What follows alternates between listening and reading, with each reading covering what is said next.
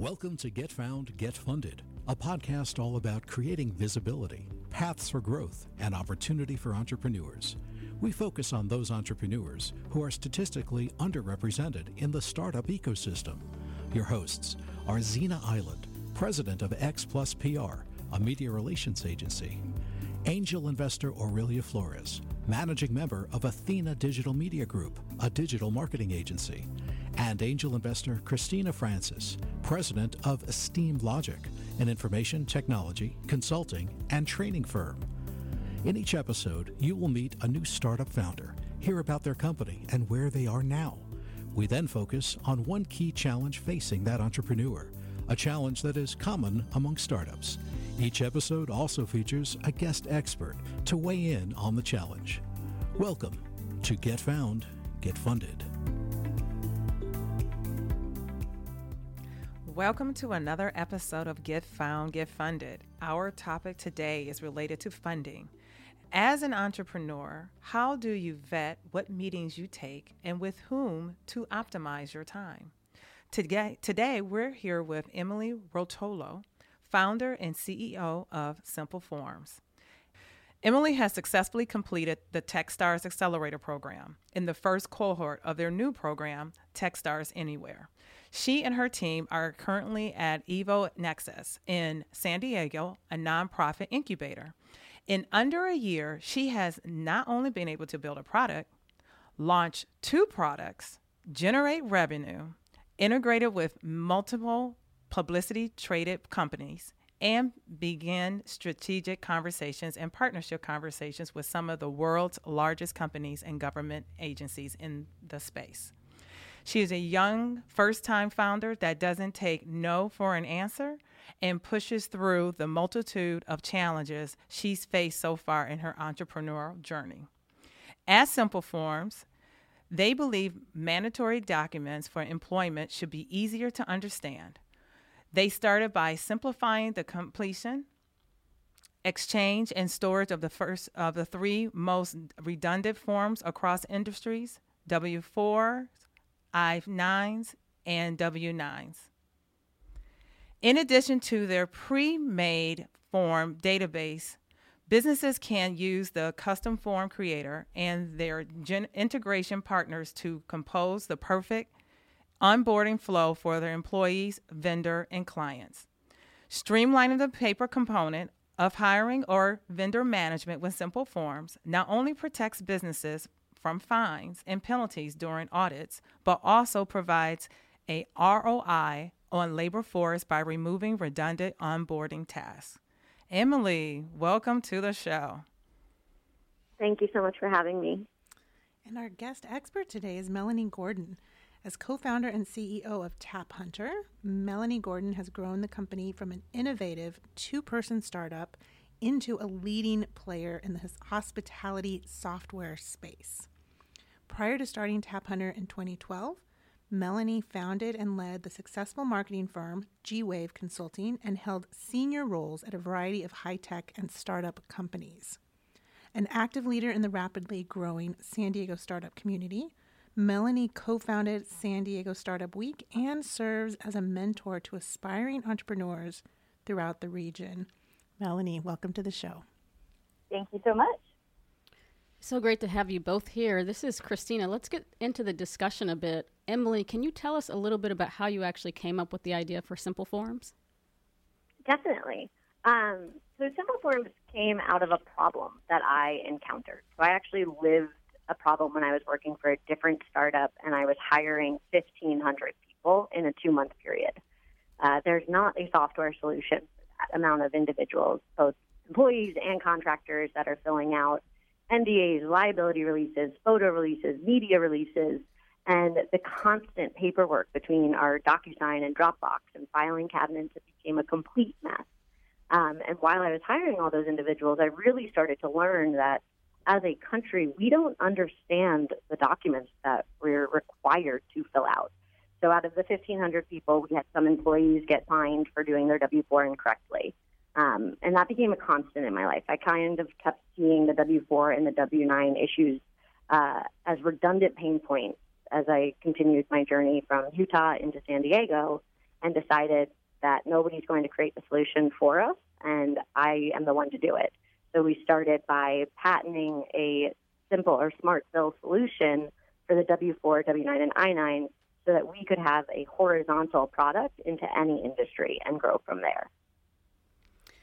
Wow. So did you know you wanted to be an entrepreneur when this started, or were you just focused on solving the problem? I would say a little bit of both.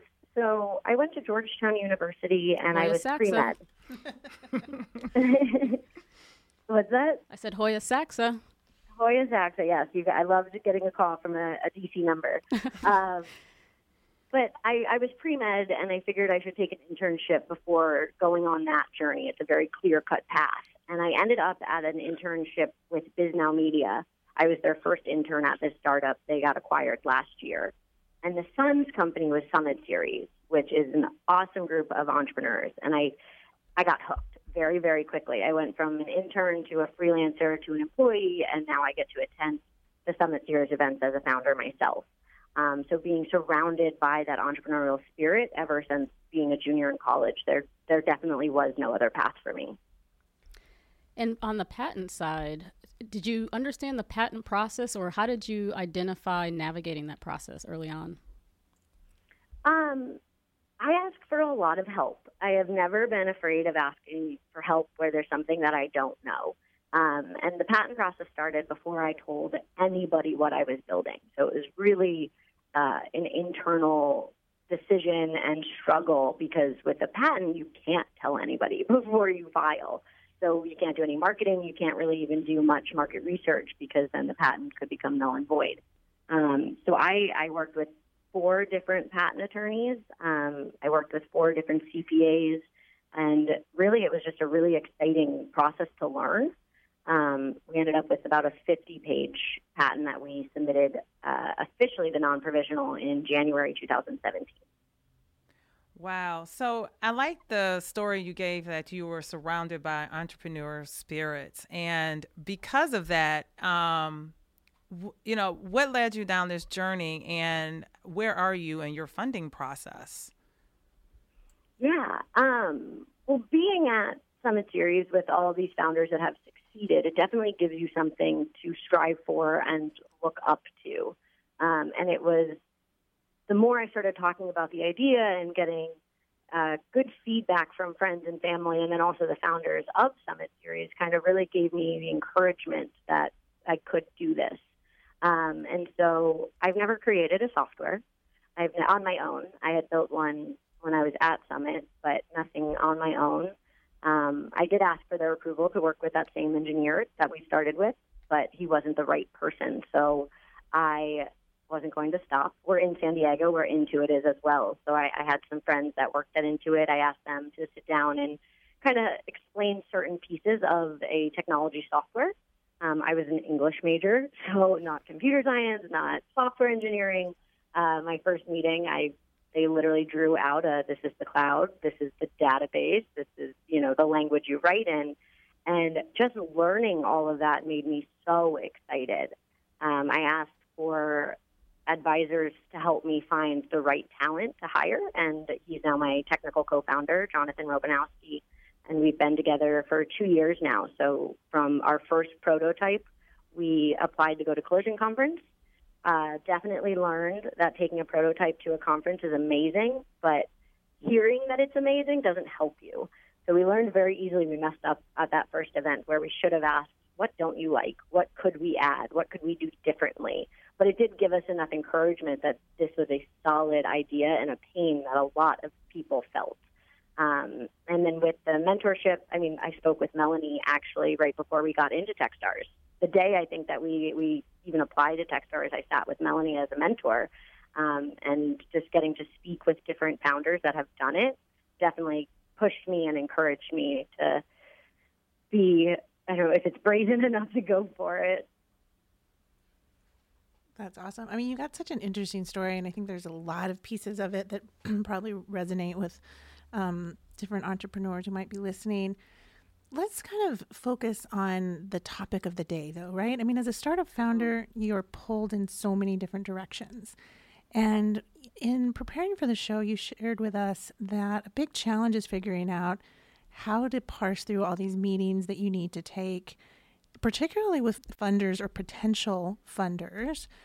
And how do you decide which ones are valuable and which ones might be either taking you in the wrong direction or, really just kind of yanking your chain, if you will? Tell us a little bit about that experience. Definitely. That's something that I have been learning more and more and more. Again, I will give so much credit to my mentors, advisors, and the people ask for help, and they remind me and say, Emily, that meeting might not have been the best use of your time. What can you do today that is going to move your business forward? And if that meeting is not going to make an impact on my business today, it's not the best time for me to have that meeting. So before I talk about the funding side, especially being in an incubator and then having Techstars, we get approached a lot by service providers. And I value the opportunity to create those relationships for when we need something. But if it's not going to impact my business today, it's really a distraction. So for certain service providers, whether it's a tenant rep or an insurance or something along those lines that I know we will one day need, I kind of keep pushing the conversation off and off and off and determine how persistent that person is, because they're trying to sell me. So if they can put up with me pushing them off, when the time comes and I have a free week or a free day, I'll take that meeting. And so far, that kind of method has worked out really well. We've created a lot of really great relationships because I'm not wasting their time and they're not wasting mine. On the funding side, especially being a female solo founder, it's definitely been challenging on both sides, whether it's a potential customer that could be a distraction or a different market that could be a distraction. With our product, we built it very horizontal on purpose, but we get pulled into, that could be amazing for real estate. That could be amazing for healthcare. That could be amazing for, and so really defining our focus and staying true to that for the customers comes into play during the investor conversations as well. In the past 3 weeks is the first time I think I've actually turned down investors. I do my research. So we did a demo day a few weeks ago and had a big approach from multiple different investors, both VCs, angels, and PE firms. I've never done my research on a PE firm. I started really looking into it, but I went to my current investors, other founders, and even a lawyer who I all had connections with on LinkedIn. And the response by all three of them was, here's my phone number, call me immediately. So even though we've only raised $400,000, we need to be raising a lot more right now.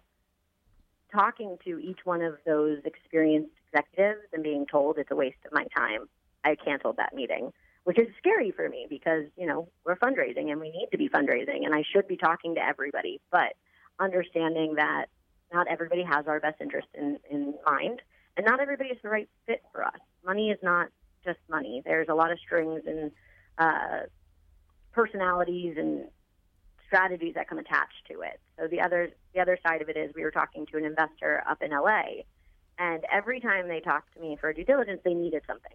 And so I would spend however many hours to get ready for it and send it to them that day so that they could start my due diligence. So I'd follow up the next day. Hey, did you get it? Were you able to start? Oh, I need this from you now. And so we just kind of kept seeing that as their method, and they were kind of doing to me what I've done to service providers. They were just stringing me along and pushing me off.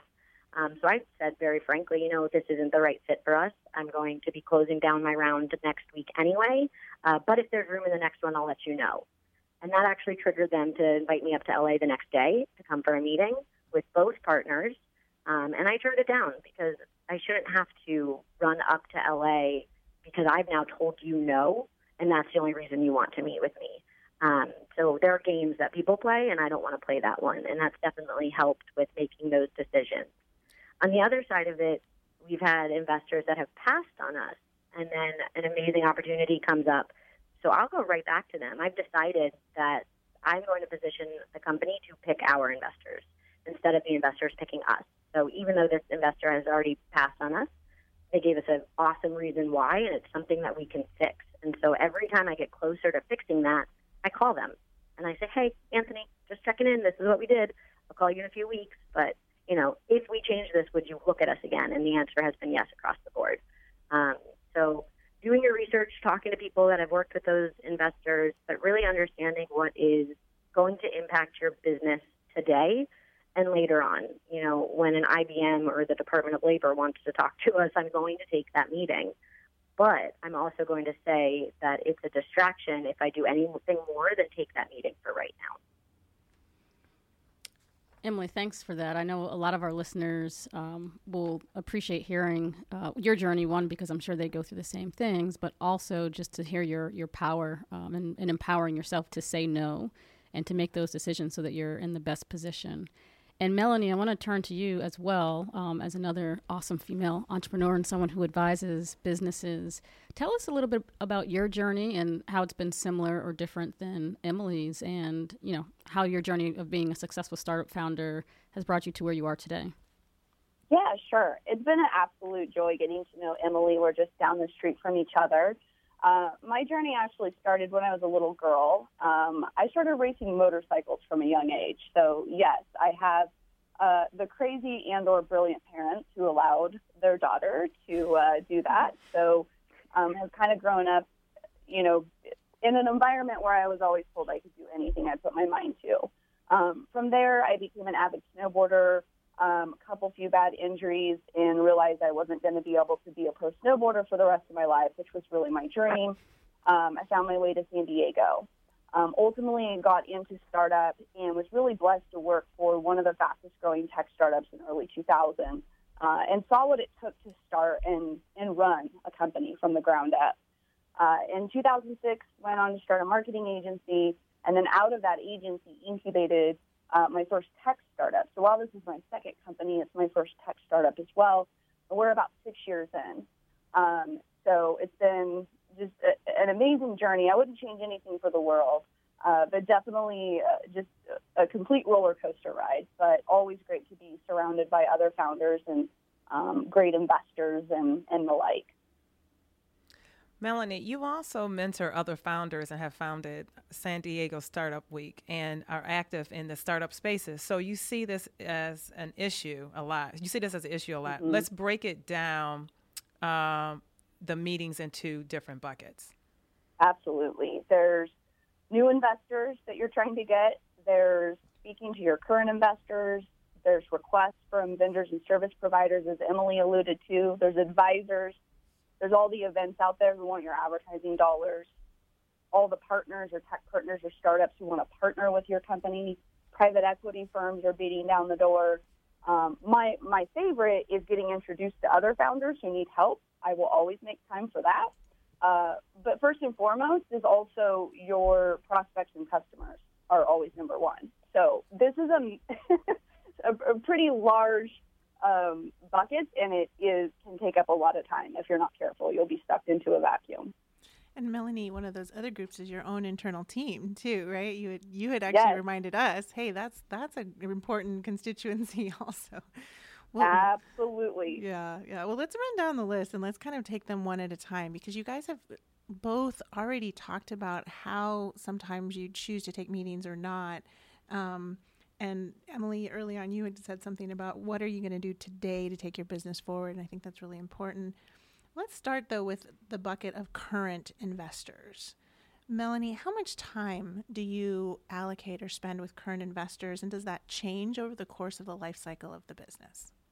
It absolutely does. In the early days, especially the stage that Emily is in, which I remember all too well, they're new investors and you're still getting used to each other. What's really important is to set up boundary conditions and set expectations on how often you'll be communicating to them, whether that's monthly or quarterly.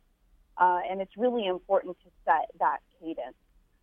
For me personally, in our company today, we're a little bit further along. The updates or the emails turned more to quarterly. And then I have 2 or 3 investors who like to be updated more, and I've left the door open for them to ping me directly when they feel that they would like just a separate side update. But currently, investors get quarterly updates as well. Melanie, give our listeners a little more color there. I love what you said about kind of starting to set the groundwork for those relationships and set expectations and boundaries. Let's be really specific. What do you mean by that? So your term sheets and investor docs do have legalese that you, as the founder and CEO of the company, have a responsibility to report on a certain level of your company, finances, the books, all of that, right? Which can be really intimidating for a first-time tech founder. And so early on, I had gotten really great advice from other mentors of mine saying, set that schedule up front and be clear about what's going to be in your monthly updates, right? So new customers, cash flow, retention, what are the key metrics that your investors can expect to see every single month, and then be very, very consistent. And so they will get an email blast with those top 3 to 5 metrics. But more importantly, the very first thing in the email is what I need help with, because they're there to help problem solve. So very first thing is 1 or 2 key things I need help with, whether it's an introduction or a particular challenge or we're hiring a person. And then it's the key performance indicators. And, hey, if you have additional questions, let me know. If not, you'll hear from me again next month. And so that's kind of the process that we had put in place. I think that's great advice for any entrepreneurs that have investors, right? Number one, setting what those expectations are up front. What metrics are you going to be reporting on? What are those KPIs?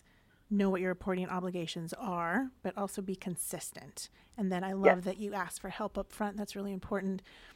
And I'm guessing, just to kind of get a little bit even more specific, that the level of interaction and meetings you have with an investor who is perhaps on your board is different than just an investor who's expecting a monthly or quarterly report. Can you talk about that for a minute? Yeah, absolutely. I mean, also preparing for, board calls and things of that nature are even different. So it matters on how active your board and advisors are, right? So early days, they were very active. It took a lot of prep up front to prepare for those and to have calls and debriefs. And so it's a matter of understanding how deeply those board members want to be involved or how hands-off they want to be involved. So we had a lead investor who wanted to be updated monthly, but in certain life cycles of our company, based on particular partnerships or other opportunities we had, they were very, very involved. And so it depends. It ebbs and flows. Yeah. Emily, how about you? What has been your experience with your current investors and your communication and meetings that you have to take with them? So I would say exactly what Melanie said for the earlier stage. We are on a monthly update cadence, and what you read in Venture Deals, so if you haven't read Venture Deals, everybody should read Venture Deals. What you read in Venture Deals and what you've been told is your 10K investors will be the most ones to contact you, and they're not wrong. But what I really kind of understood was we're a very small team. I am a solo founder. I have an engineer and a developer. And so I really put my investors to work for us. So just like Melanie said, the top of my email update every month are my asks. What do I need? What do I need help with? Where our challenges are? And creating that transparency early on and knowing your strengths and weaknesses really helps allow for that relationship to be candid and vulnerable to somebody that you're trying to look strong and put together for.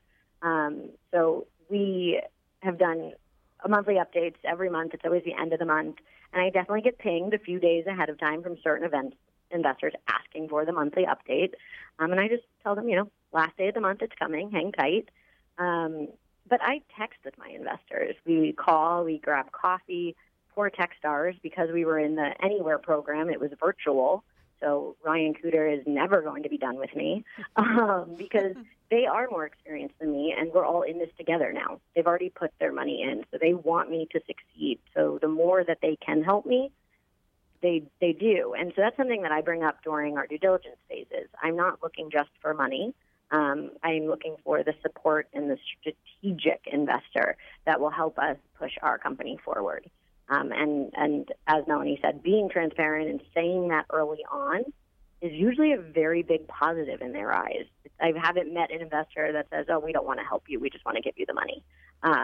So we make lists of what we need help with, where we need to go, and being responsible on getting that email out. It's definitely an email that causes me anxiety because I want to present our company the best foot forward, but at the same time being transparent and saying what's good and bad. It's hard to send it out every month, but we get positive responses. My email goes out to almost 90 people at this point because it doesn't go out just to our investors. It goes out to all of our Techstar mentors, all of the mentors, and other founders that I've kind of built this network around me and our company for help. And so it's definitely nerve-wracking to send it out, but it's one of the best pieces of advice that we got from Techstars and from other founders of sending out that monthly cadence of an email. We will switch to quarterly eventually. We do a standard template that I created, so it's the same every month. There are great softwares that have come out from Eric Rees and his company LSTE, where you can actually just plug in all of your information, the right KPIs, the right metrics, and it spits out a very formal-looking investor update. So we're actually in the transition now of moving to that type of update because we have the ability to calculate our conversion rates, our customer acquisition costs. We have enough movement and new customers coming in where our updates are getting meatier and meatier. Emily, this is Zena. Is that the norm to put your investors to work? Is that something different? I'm curious to know, and I'm sure our listeners would be too. Yeah. To me, it's the norm. I believe that I become their employee a little bit when we get funded by them, but I also believe that they become mine a little bit. And so there's that respect in the relationship that I think allows for that to happen. But maybe it is just the investors that I've been lucky enough to work with so far, but they want me to ask for help. Some of our 10K angel investors have introduced us to the most customers so far because they invest in other businesses. They invest in small businesses or the hospitality space, and they want us to succeed. We did have one investor ask for advisory equity, and my answer to that was no, because you're not an advisor. You are our investor, and that's the portion in the job that you signed up for, and we talked about that before we took your money. Christina and Aurelia, how do you feel about that? I'm just curious because you two are investors. Yeah, I mean, I know the text messages. I get them from folks that I've invested in, but I think it goes back to Emily's point earlier is that you have to be intentional about who you choose to invest in you. And you want to choose a person or a fund that really believes in your value and your product and someone who's going to be excited to help you. So I only know that experience as well. Yeah, I mean, I think as an angel, you're expected to be smart money, right? You're supposed to be there to help and give introductions and make, connections, whatever you're supposed to. I mean, that's part of your job. That's part of the expectation, I think. But I love, Emily, that you make a point to say, hey, this is what I want. And I think that's, it is appealing to investors to say, great, because we want to help. And usually angel investors do want to roll up their sleeves and dig in. And I also think it's important for for founders to know it's okay to, put boundaries on the relationship too, because we know you're pulled in a lot of directions. So that probably brings us to the next. Yeah. And one thing I also appreciate, Emily, that you mentioned and just highlighted was being vulnerable, right? There's a level of vulnerability in being transparent to those folks that are, providing money or time or just, a lot of emotional or sweat equity in what you're doing. So with that, you guys were just talking about current investors, but what about potential investors? I'm going to push this to Melanie. Melanie, can you share with us how you learned about judging the value of an investor or potential investor? Absolutely. So learn from my mistake. I'll share a story through mistakes that you should avoid. And I knew this because I have a vast background in sales and business development. And the process of fundraising, when you think about it, is the same. It's just a different audience. So you're building your pipeline, you're qualifying, you're meeting, and you're closing a deal, right? Same process, different audience. So early on, I think raising money was so exciting to me that I kind of forgot to run the process. And so anyone who would take a meeting with me, I would have coffee with because it was just so exciting. And looking back, I wasted probably 20 to 50 meetings of valuable time with individuals who were angels and investors nonetheless, like no disrespect whatsoever. But when you're trying to close out a $500,000 round in 30 days, and you just spend an hour with someone who's only willing to write you a check for $10,000, and then your next meeting for an hour is with someone who can write a check for $100,000. And so it's really important to know that going in, right? And these were in-person meetings, driving around town, and slowly but surely over time, the caliber of the investors changed, and a lot of it could be done over the phone or through video and the such. But raising money, there's a process. And if you know anything about sales and business development, it's very, very similar. And you need to do your homework. Like Emily said, she really does her homework on the investor she's going to be speaking and meeting with. In the early days, it's exciting, and you want to say yes to everything.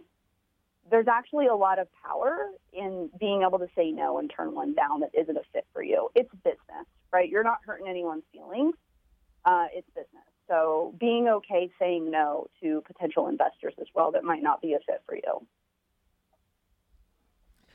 Melanie, as a startup, you get approached by a ton of vendors. How do you parse through and decide who to meet with? Yes. I only giggle and laugh in a good way because Emily has just completed Techstars, and when you complete a program like that, your name and list and email gets shared to hundreds of people. So I can only imagine how many cold emails she's getting on a daily basis of people who want to host her technology or develop her product or whatever else it is, right? I mean, years later, right, my inbox is inundated with these sorts of things. And so it's a balance, right? I think your first 6 to 12 months, you're on a path to setting up the key vendors that you need. And then after that, you move on, right? So types of vendors I'm talking about are who's running your payroll, who's doing your accounting and your books, right? When you're early stage, you don't have a CFO. And so you're outsourcing some of these things. Maybe you have an HR consultant. Set those things up and move on. And then, again, don't be afraid to say no, or not responding is okay. It took me a little bit to be comfortable with that, but they're all in sales, right? They're building a pipeline. They have to send 100 emails a day and make 50 phone calls a day. They got metrics to hit. So it's okay if you don't respond to those vendor emails. If it's not something that you need right now, just store it away and move on.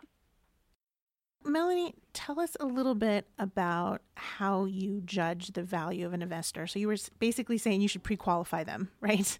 before you take a meeting with a potential investor, and that might be on several different metrics. What do you do to do that? Yeah. So what's really important on valuing investors is first knowing how much you're raising so that you understand what types of investors you should be going after. So if you're friends and family round, right? Your network is as big as your phone book is. So that's the first step. When you move on to a seed round or, maybe your first Series A or to seed round, there's a certain profile of angels investors or early seed stage funds who would be interested in your deal. So you have to get really specific about the types of investors that invest in certain types of industries. So specifically, we're a software as a service company, but specifically in the B2B industry. And so there's really specific investors who might be looking for that type of investment, right? And so being able to start creating that list, which we did in Google Docs. And then the second realm to evaluate is getting introductions.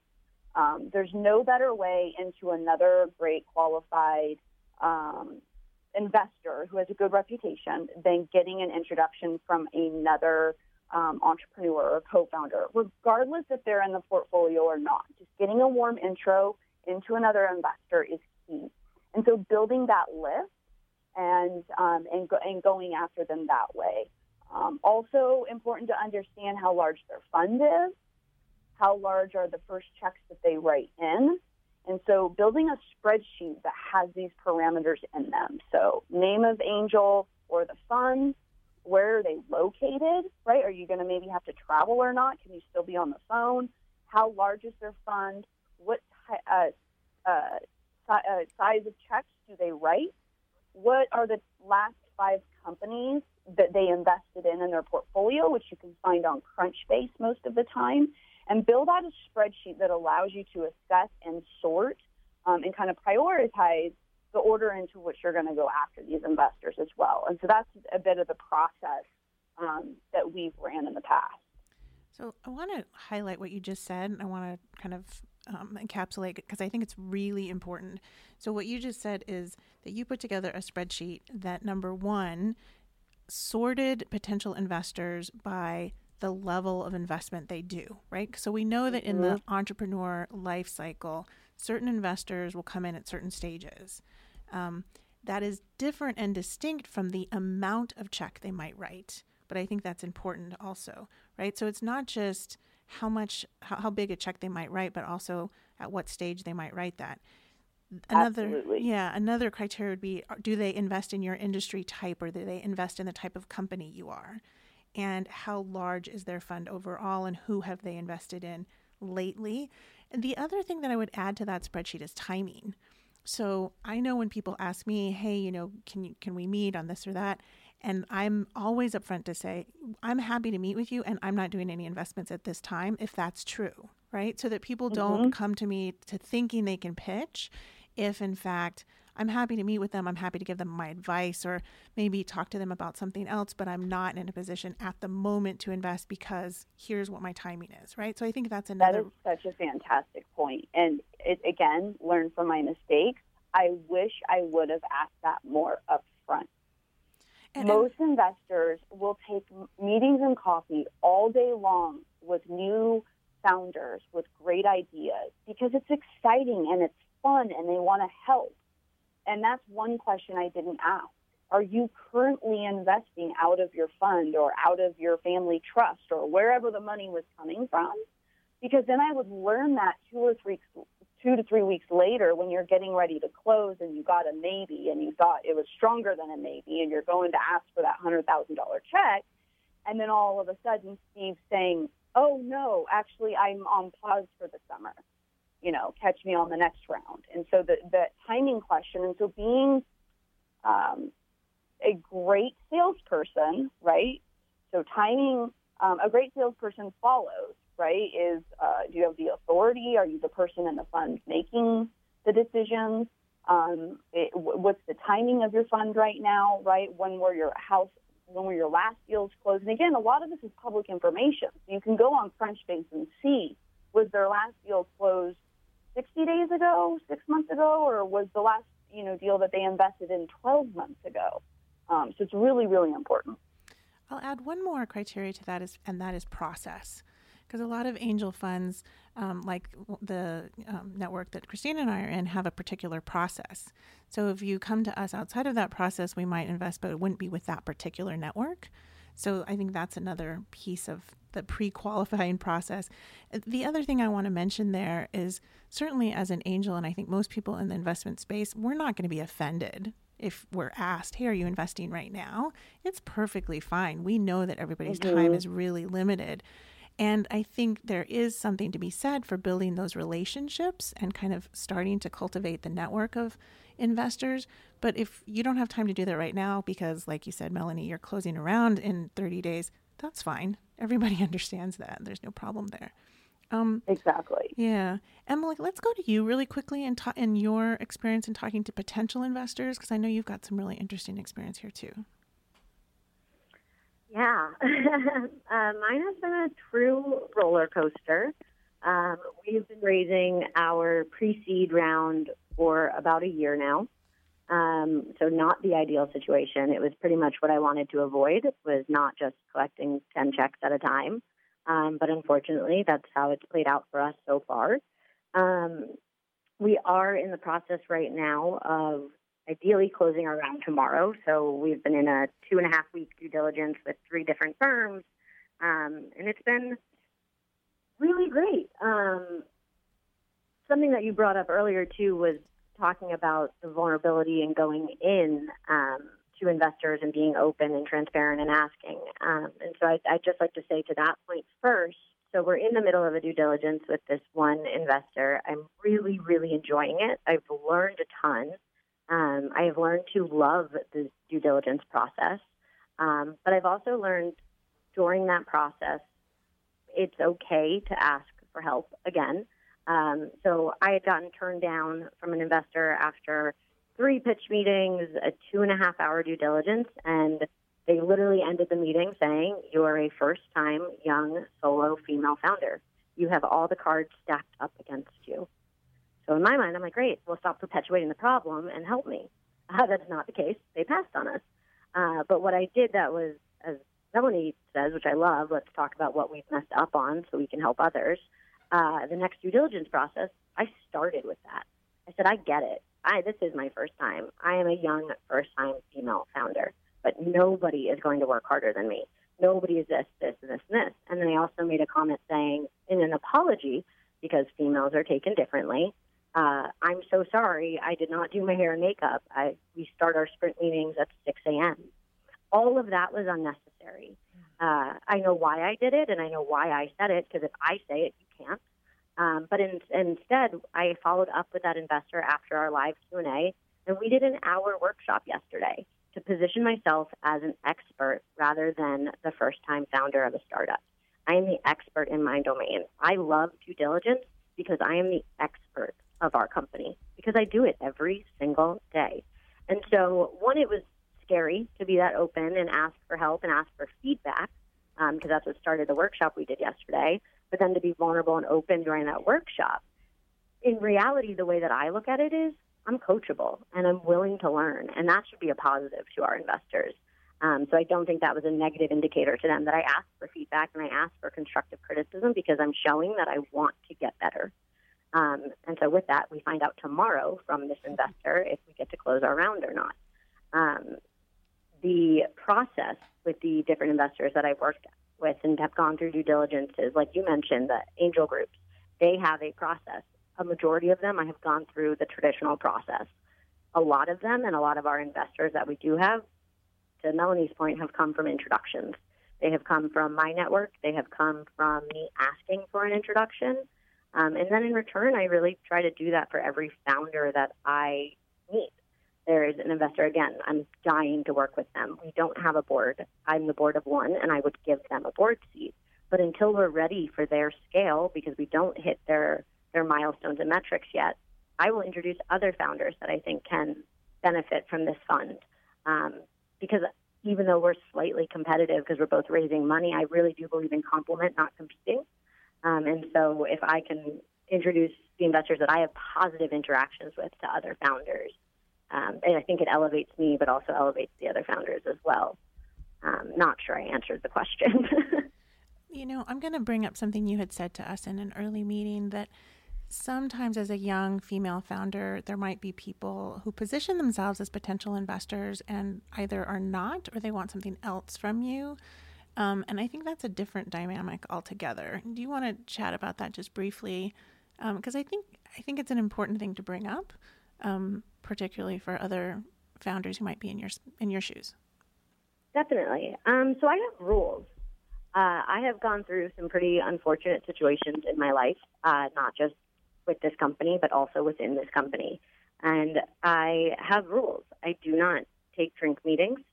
I don't do happy hours. I do not drink in professional settings. I don't go to dinners for meetings. And it's unfortunate. There's definitely things that I've missed out on. But at the same time, I've also gone through a formal investigation with a corp dev and an investor of $1 billion company because I said something. And it was detrimental to my mental health, to my company, and to my team. I would say something again every day because it's not fair. But so I really learned to set my boundaries. It's taken a lot of time, but positioning myself as the one in power and positioning myself with the knowledge and the confidence to say no and to say no thank you. I was just on a panel the other day for the movie Dream, Girls, and it was really emotional and hard to watch because everything that those women have gone through 3 years later, I have lived through every one of those experiences. I wear a sweatshirt zipped all the way up every day because I don't need to be anything about what I look like. I am super friendly, but I have stopped going to networking events because of the situation in October. And so it's definitely a really different and hard situation. It's hard to work with male mentors when they tell you how it should be, because I'll tell you it's not going to be that way for me. It's going to be very, very different for me than it is for you. And so finding those people, male and female, that are there to support you on those hard conversations, to support you to make those hard decisions. I met with an investor 2 times, and both times I was asked inappropriate questions. I will never meet with that individual ever again. I don't care if it's a $50,000 check, if it's an acquisition from a billion-dollar company. If it's not that level of respect that I deserve, I'm not going to take that meeting, and I am strong enough a year later to understand that and to own my power. There will be other investors, and that person's not the right one. Thank you for sharing that. I think it's really important for other women founders, and particularly young women, to share those experiences and also learn how to position yourself, in a place of power that you obviously have really learned very well. So thanks for sharing. It's a daily process, but yes, we're working towards it. And I have a team of all males, and they have signed up to work harder, and they know that. And we talk about that, and they support me. So when I had to make the decision of, do we bring this to the legal department and go through this investigation or not, they supported me. And so surrounding yourself with your team as well as the community is really important for all founders, but especially the first-time ones. Yeah, thank you for sharing that. I know, again, our listeners will really appreciate your honesty on that topic. So I have a 2-part question for you. And, Melanie and Emily, you both mentioned leveraging your advisors, mentors, others to help make a warm introduction to investors. What's some advice that you can give our listeners and other founders on how they may make that ask to get that warm introduction? And then the second part of the question is around partnerships. Well, let me let you answer the first question, then we'll get to the partnership question. Yeah, absolutely. So warm introductions to investors work the best if they're coming from other founders or entrepreneurs, regardless, as Emily was even mentioning, if it's investors that are not yet in her company, she's willing to make that intro. Founders and entrepreneurs are not going to make intros for you if they don't know who you are. So you do have to genuinely, whether you're an introvert or an extrovert, you need to surround yourself and become friends with other founders, but authentically, for real, in life. And so I'm naturally a very outgoing person. I'm sales, marketing, business development, but lots of founders are not. They might be more engineers or developers, or maybe they're just introverted in general. So what I would say is, if you find yourself as a founder or a new CEO, you're kind of getting off the ground, it really matters to build and develop relationships with other founders and CEOs, whether they're at day 1, day 10, year 10. And those relationships take time, like any relationship does. You don't just go to one coffee meeting, right, and just think you're going to hit it off, and all of a sudden me and Emily are going to open up our Rolodexes and start making intros for you. We have to make sure that you're legit and you have a product, right? We're putting our reputation on the line for making intros for you. So that's the best introduction that you could absolutely get to any other investor. Sure, your attorneys, your bankers, all of those people can do it, but the best ones come from other founders and entrepreneurs. Great. And so on the partnership side, and I know, Melanie, you have some strong opinions about partnerships for new startup founders and beyond. Can you share some of your thoughts with us? Absolutely. So partners are really just as we're, Emily and I both run tech, B2B kind of enabled companies. And so the experience and kind of story will be around that realm, but just in general. And I think that early on, it's, oh gosh, you guys would be really great if you were partnered with XYZ company, right? And we got so much of that in the early days because everyone wants to help you, but it's also your job as the founder and CEO to qualify and parse through all the noise and the chaos, right? Because it'll never stop. You just have to get good at parsing through that noise and chaos and all the introductions that you'll get. Two startups partnering together is very difficult, and I was told this 20 or 50 times, and often rarely in anything that is great and viable, right? If you think about the where two startups that are 3 months, 6 months old, both trying to partner, and they're so fragile, right? If you think about how fragile you are at that stage, and it can be a huge time suck. So you have to be really, really careful about how you think about partnering, whether it's on sales or marketing, or maybe you're going to integrate your products together, right? It's really important, again, to not get sucked into the vacuum of the excitement that this noise means you're important and that it should be a priority. And so really, really making sure that you have a process you can run through to prioritize those types of requests. Partnerships, on the larger side, for example, we had an opportunity to partner with one of the largest alcohol inventory companies in the world. And they have over 1,000 franchises internationally, but there was a component of our technology and product they didn't have, and so it was a good match, right? A partnership like that makes sense. But even today, we have companies that come to us that are really, really early stage, and they'll send emails that say, partner with us, or we want to sell your product for you. I now have a templated email on how I respond to this stuff. That way, it goes off, it gives them something to do, there's actually an assignment attached to it, and if they come back with something to that assignment, then I know that they're going to take it serious, that it's not just another kind of looky-loo, sending out a bunch of emails looking for people to partner with. And Emily, what have you found on your side? I would agree with everything Melanie just said. The idea of two startups partnering together is not anything that I'm really interested in right now, as well as the fact that there are partners that we're not ready for yet. So I think to go to the technology side as well as like your team side. So it's not just the processes to manage that partnership, but can your build your product actually manage it? So ADP is the behemoth of the payroll companies still, even with all the new products out there. And that was a response we got from one investor of, oh, you don't have a deal with ADP just yet. Well, if we did, I wouldn't be able to bring on any other customers because I would be managing that relationship this entire time.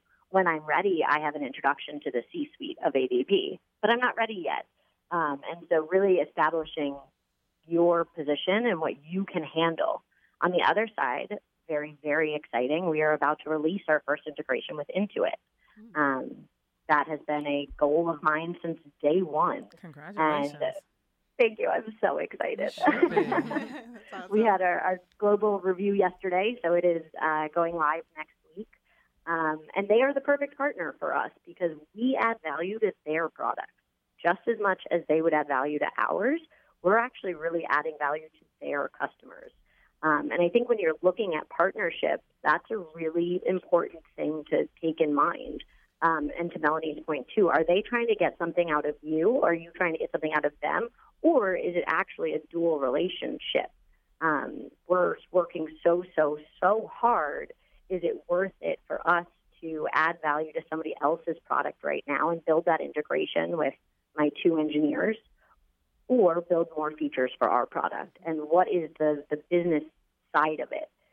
For this instance, this integration will funnel customers in. So it's a marketplace play. It is a marketing play more than anything else. And so that's why we wanted to take the risk at this early stage to create this partnership relationship. But just as we've talked about with investors, partners will waste your time. You will meet with corp dev, product, sales, and they'll waste your time just as much as investors is. Maybe they're looking to copy what you've built. Maybe they're just building their pipeline for later. So it goes back to that focus. If it doesn't impact my business today, then I'll push it off. If it doesn't impact our business in the next few weeks, what is that level of importance? For us, we are really looking to be a Slack type model. So having those integrations will be key for us, but knowing we can handle them so they don't kill us is the important part. Those are all wonderful points. Well, I'm sure you're excited to hear about that partnership, Christina. I think on the tech side, you're right. Well, one of the biggest things is readiness and not putting yourself, harm's way in terms of not being able to deliver or just spending more time making someone else's product, what they want it to be and not focusing on your requirements. I think, Emily, you hit it on the head. So, and I'm just really excited to hear about your partnership with Intuit and the fact that that was something you were thinking about early on and you got it, right? And it's adding value for them and for you. So congratulations again. Thank you. Everyone asks me why we're in San Diego because I moved here from the mountains. Like Melanie, not a pro snowboarder, would have loved to be. And everyone's like, why are you in San Diego? Intuit's here. We can learn so much from them. And that is a company that wants to help startups. It's amazing. That's great. Well, we talked about a lot today. And so, Emily, I'm going to ask you, how can people learn more about you and Simple Forms? I am an open book. So find me on LinkedIn, and I will, when I can, take the time to answer any questions. Emily Rotolo. But we have our website is live, so simpleforms.com. We have two products, as you mentioned in the beginning, and Melanie mentioned too. We're a B2B software, but we have this growing gig economy. So if you're an individual that needs to fill out a W-9 and you don't have a printer, because most don't, you can sign on to our platform, fill out your W-9, upload any other documents that you need to send, contracts, NDAs, and send those off to any establishment, whether they're on Simple Forms or not.